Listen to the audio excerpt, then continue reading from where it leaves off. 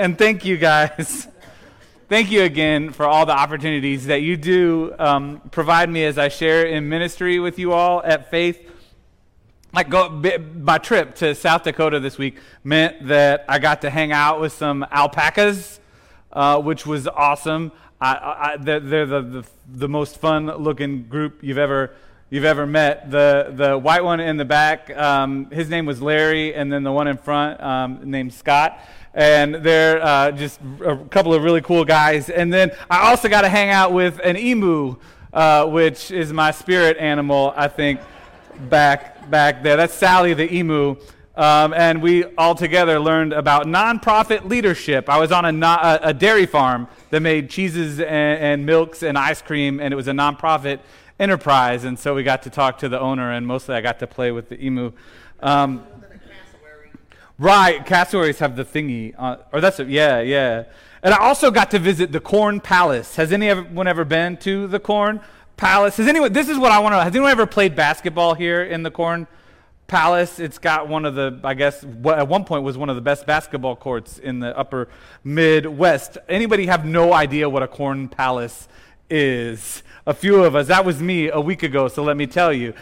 It takes a minute. So back in 1862, for real, Abraham Lincoln signed the Homestead Act into law, and that created an incentive, right, to populate the Western territories. You could settle some land for a nominal fee, farm it for 5 years, and it's yours. And so over time, small communities of these homesteaders start developing in the Western territories. And as those communities grew into small towns, the towns decided they wanted to grow. So they had to do something to attract more residents. They had to do something to help differentiate their town from every other town out west. They needed something to show that their land was good land. If you wanted a farmer to move and farm by you, you had to convince them that your soil is worth farming because soil matters. Sioux City, Iowa was one of the first, if not the first, to build a palace to showcase the quality of their soil. So in 1887, they built the first corn palace. 18,000 square feet, over 100 feet high, covered in corn and other grains. And it was a year of horrible drought out west, but Sioux City was somehow saved and spared. And so this monument to a plentiful harvest drew thousands. President Grover Cleveland even came to visit the Corn Palace in Sioux City, Iowa. So then other communities, right, they're going to do the same thing. They follow suit. There was a Flax Palace in Forest City, Iowa. This is the Flax Palace. My favorite was the Sugar Beet Palace in Grand Island, Nebraska, and an Alfalfa Palace in Rapid City, South Dakota. And finally, after Sioux City's palace burned one final time, it burned down like 3 different times, and finally they gave up.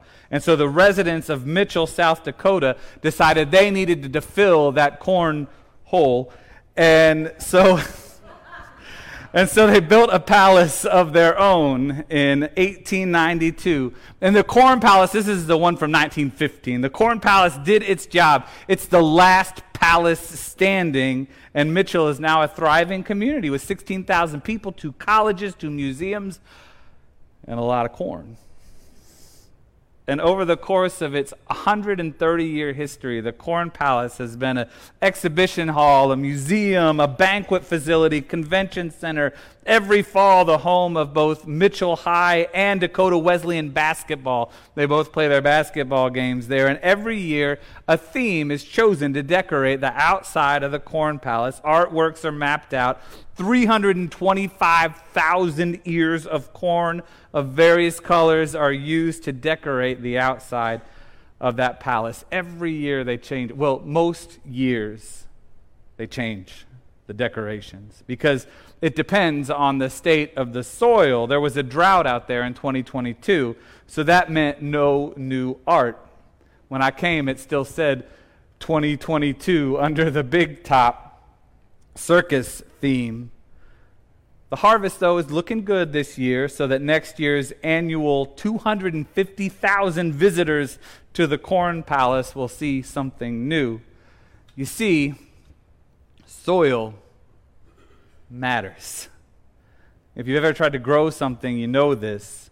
Jesus knew this, and that's why I told a parable one day when he was preaching about the kingdom of heaven.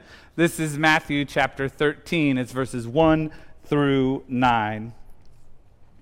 That same day, the same day that he said, "You are my brothers and sisters. Whoever believes in me and follows me is my brother and sister. Whoever does the will of the Father is my brother and sister." So the same day he said that, Jesus went out of the house and sat beside the sea. Such great crowds gathered around him that he got into a boat and he sat there while the whole crowd stood on the beach. And he said to them many things in parables, saying, "Listen, a sower went out to sow. And as he sowed, some seeds fell on the path, and the birds, they came and they ate them up. Other seeds fell on rocky ground where they did not have much soil. And they sprang up quickly since they had no depth of soil. But when the sun rose, they were scorched. And since they had no root, they withered away. Other seeds fell among thorns, and the thorns grew up and choked them. Other seeds fell on good soil and brought forth some grain, some 100-fold, some 60, some 30. Let anyone with ears listen." This is the word of God for the people of God. Thanks be to God. Let's pray. Lord God, we do have ears. And so today we're listening to you.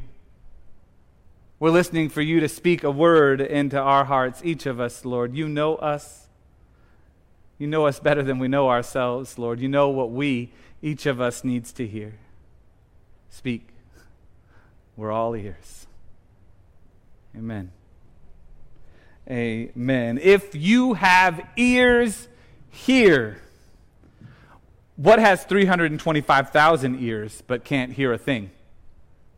A corn palace. That's right, the corn palace. But really, in our scripture today, Jesus is out teaching the people for the third time in Matthew's gospel, and he tells a parable. Now, the word parable, by the way, if you didn't know, it comes from the Greek, appropriately enough, the Greek word parabole. Parabole literally means to place one thing beside another, a juxtaposition. So a parable is a story told about one thing that is intended to teach you about something different. For example, Jesus tells a lot of stories about the kingdom of heaven. The kingdom of heaven is like, and then he goes on to talk about like sheep, or a treasure in a field, or a widow with 10 coins, like things that you wouldn't think are a kingdom of heaven. It's a metaphor, it's a juxtaposition. So here, the sharing of the kingdom is something like a farmer out sowing seeds. And if we learn nothing else from this parable, we learn that when we are out sowing kingdom seeds, as Wanda told us, one part of this process matters a whole lot. What matters? Soil. Soil matters. Like last week on the 4th of July, I decided to do a little gardening on the side of my house. We'd been meaning to clean it up, but we hadn't gotten to that part of our yard yet this year. So we had a mess, like I'm not joking, an embarrassing mess of weeds, of unhappy hostas, too many lilies. One is enough for me. We had too many lilies. Plus, to top it off, my neighbor's hose had sprung a leak. So this is the side. You can't really see it, but back by the fence was just mud. Mud. No grass anymore. By the next day, it was all mud. And so it run all night and all morning. The grass was destroyed. And my thumb ain't green, by the way. I'm not a good sower of clothes or seeds, which is evident by the fact that I didn't realize at the time I literally chose what became the hottest day in the history of taking the temperature to do this.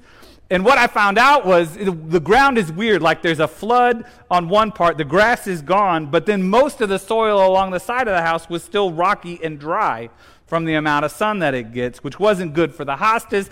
Plus, between the lilies and the weeds, they were choking everything out. So finally, then I needed also to sow some grass seed and had to flatten out the soil because I kept slipping in the mud, and then it's like this wavy, it's no longer flat ground. I did say I'm not a gardener, right? And I know nothing about soil, which is really unfortunate because we all know that what? Soil matters, thank you. But this is where we're at right now. I hope that I got things sorted out with the side of the yard, and I'm waiting. I'm waiting for the nutrients to do their things, the rain to do its thing, basically waiting for God to do God's thing. Growing stuff is hard work, which is why, for all the hard news that Jesus gives us about trying to sow kingdom seeds, did you hear that? 3/4 of the kingdom seeds go to naught, right? 3/4 of the seeds that were sown go to nothing. But for all that difficulty, Jesus does give us good news. That when seeds do land in good soil, the harvest is more than plentiful. Some 100-fold, some 60, some 30. You see, studies suggest that, especially at this time, a typical seed would yield, using typical farming systems, maybe something between 7 and 12-fold as a yield. So 100-fold, 60-fold, 30-fold. The good news is that the kingdom seeds are sown in good soil. When that happens, the Spirit does amazing work, incomprehensibly bountiful work, mystery work. This is like Garden of Eden level flowering of seeds happening when the kingdom is sown in good soil. And that's good news. And a reminder again that soil matters. Thank you. But it's a long parable to just tell us that soil matters, to boil down to 2 words. I feel like there has to be more to the parable, Jesus. Like you're not telling us the whole thing. Like anyone else here feel like there's got to be more to this parable than just 2 words, right? Or anyone else just feel like they have to nod and say yes because I'm the pastor and I'm asking the question. And so obviously, yeah. So, well, the disciples thought there was more to this parable than just good soil or soil matters. And so they actually asked Jesus. They're like, hey, Jesus, we don't get it. Can you help a brothers out here, or 12 of us out here? And amazingly, Jesus does. Like, Jesus doesn't do this very often, but he actually explains the parable for the disciples and for us. And so this is Jesus' explanation. It's a few verses later. It's in 18 through 23. So here's what Jesus says. He says, "Hear then the parable of the sower. He says, when anyone hears the word of the kingdom and does not understand it, the evil one comes and snatches away what is sown in the heart. This is what was sown on the path." There's no soil. It's like trying to sow a seed on a stair step. It is not going to work. "As for what was sown on rocky ground, this is the one who hears the word and immediately receives it with joy." And we all jump up and down and we're like, "Praise you, Jesus." "Yet such a person has no root, but endures only for a while. And when trouble or persecution arises on account of the word, that person immediately falls away. As for what is sown among thorns, this is the one who hears the word, but the cares of the world and the lure of wealth choke the word, and it yields nothing. But as for what was sown on good soil, this is the one who hears the word and understands it, who indeed bear fruit and yields in one case 100-fold, in another 60, in another 30. You see, the seeds that just fall to the path with no intention or awareness of what we're sowing, it does nothing. Like birds and seed, the evil one wipes it away before it can take root in a person's soul. In the rocky soil, there's no place for those seeds to grow deep roots. We're all in for Jesus until life gets too hard, or in our case, too often, too busy, or when we realize that actually being a disciple requires something of us. Like I have to pull weeds every year, and I fall away. Anybody ever fall away because it got too hard, or I got too busy, or I didn't want to do the thing that God called me to do? Thorny soil? I'll be honest, I think we got a lot of thorny soil in the world today.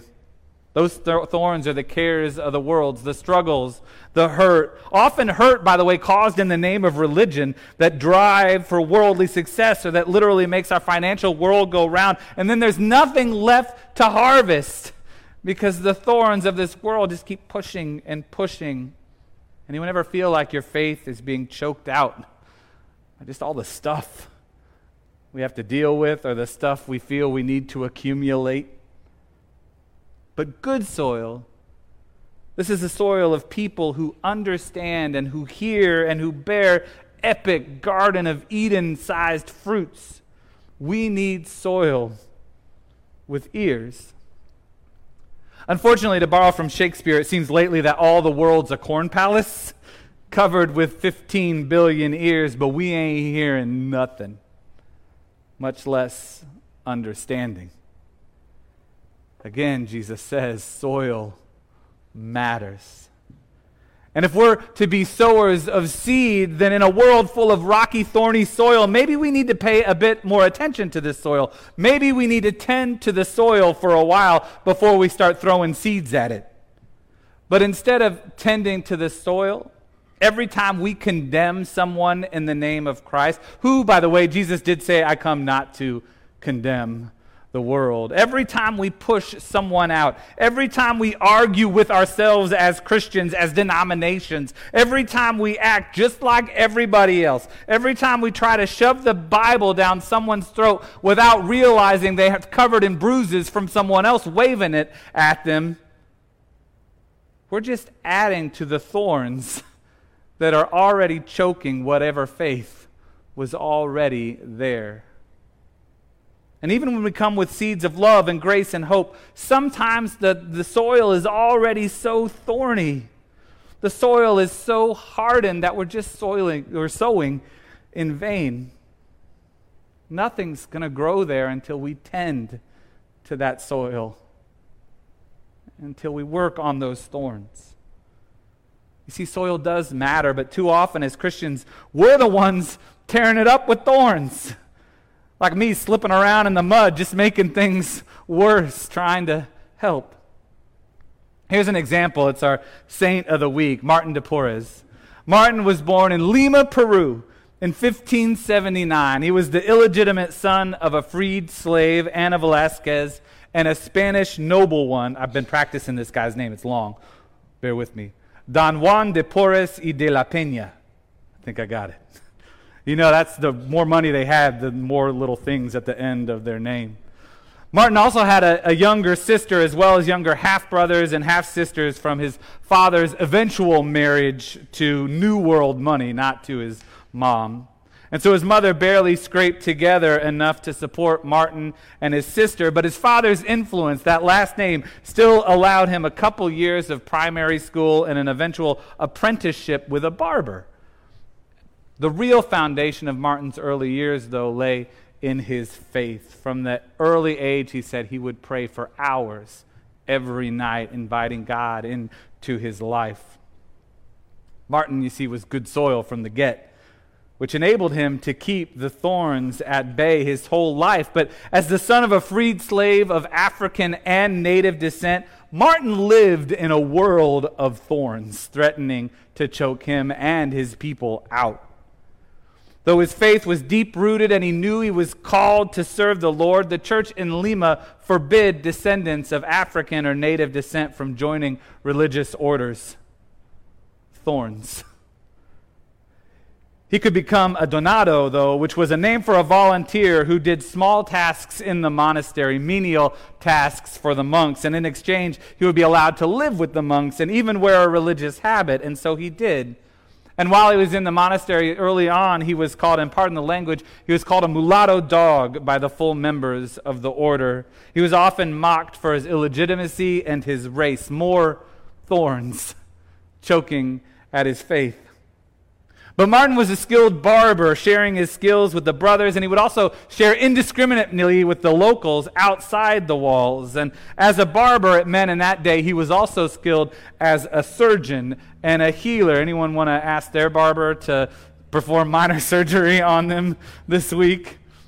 But this was his gift, and he nursed the brothers through more than one epidemic. He also offered healing to anyone who needed it. And do you think his superiors in the order liked that? No, we want to know we're special. You're going to heal us. We got the best healer. You can't go healing the people with nothing, just like you heal us. He brought water to the thirsty. He brought poor beggars weighed down by illness into his own bed, into the monastery. He brought others to the monastery's infirmary, alarming the brothers by bringing in outside illness. Africans, Native Americans, poor, orphan, Martin cared for all of them, and he often healed all of them. There was no judgment, no preconceptions, no exceptions in a world filled with the thorns of prejudice, hierarchy, inhumanity. Even by the Christian church, Martin worked the soil, creating space for seeds of love, grace, and faith to take root in a people often overlooked by those around him. When his superiors came sowing thorns and forbade him from bringing in any more poverty, any more illness-stricken locals into the monastery, I love this, Martin famously replied, "Forgive my error. Please instruct me, for I did not know that the precept of obedience took precedence over that of charity." And they backed down. And Martin became head of the infirmary, was able to continue his work in the soil of the community, and eventually, despite restrictions, they looked the other way, and Martin was made a brother in the Dominican order of Lima. He became a local hero for his healing work to all people. And because of his work in the soil and the community, many locals came to a deep faith in Christ despite the thorns. And Martin would eventually become the first black saint in the Americas. You see, soil matters.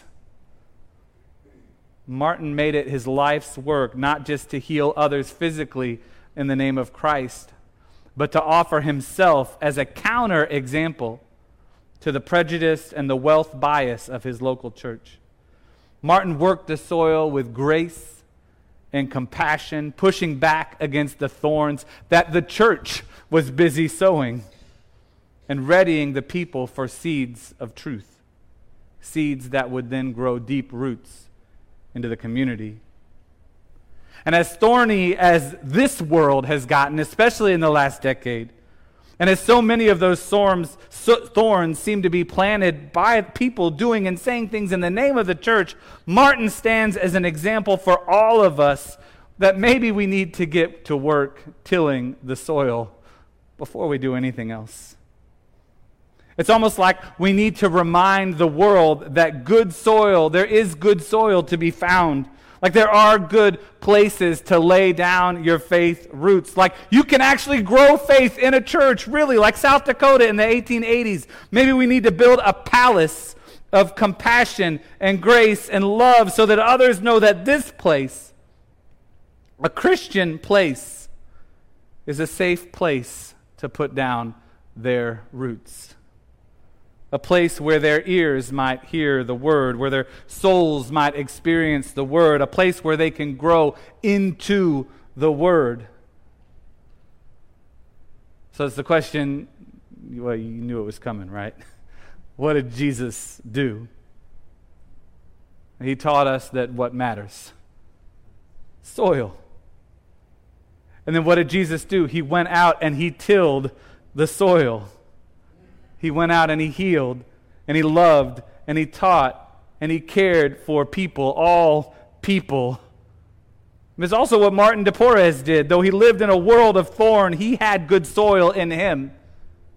And he took that soil and he cultivated the soil around him. And he tilled good soil for others through compassion and healing. And so now that we know what Jesus did, what's the question? What will I do? Will you till the soil? Will you get dirty, online people? I mean, the good news is, by the way, that you're already doing this work, right? Like every back snack that y'all pack, you're creating good soil. Every friend you welcome to Friendship Club, you're creating good soil. Every person you welcome unconditionally into this place, you are pushing back thorns. Every care visit, every prayer, every school supply, every Bible study, every VBS, trunk or treat, kids connection, every service project, every mission trip, every load of love, every noisy offering, every green belt, every bell rung, every car show, every horn honked, every grief group. Every time you let the world know that faith is creating a place, a purpose, and a passion for all people, you're working the land. You're creating good soil. You're making room for the seeds of God's love to take root and grow this community in faith in Jesus Christ. Faith is doing that. You are doing that. Soil matters. So I want to thank you again today. Thank you for tending the soil in Christ's name. Amen. Amen.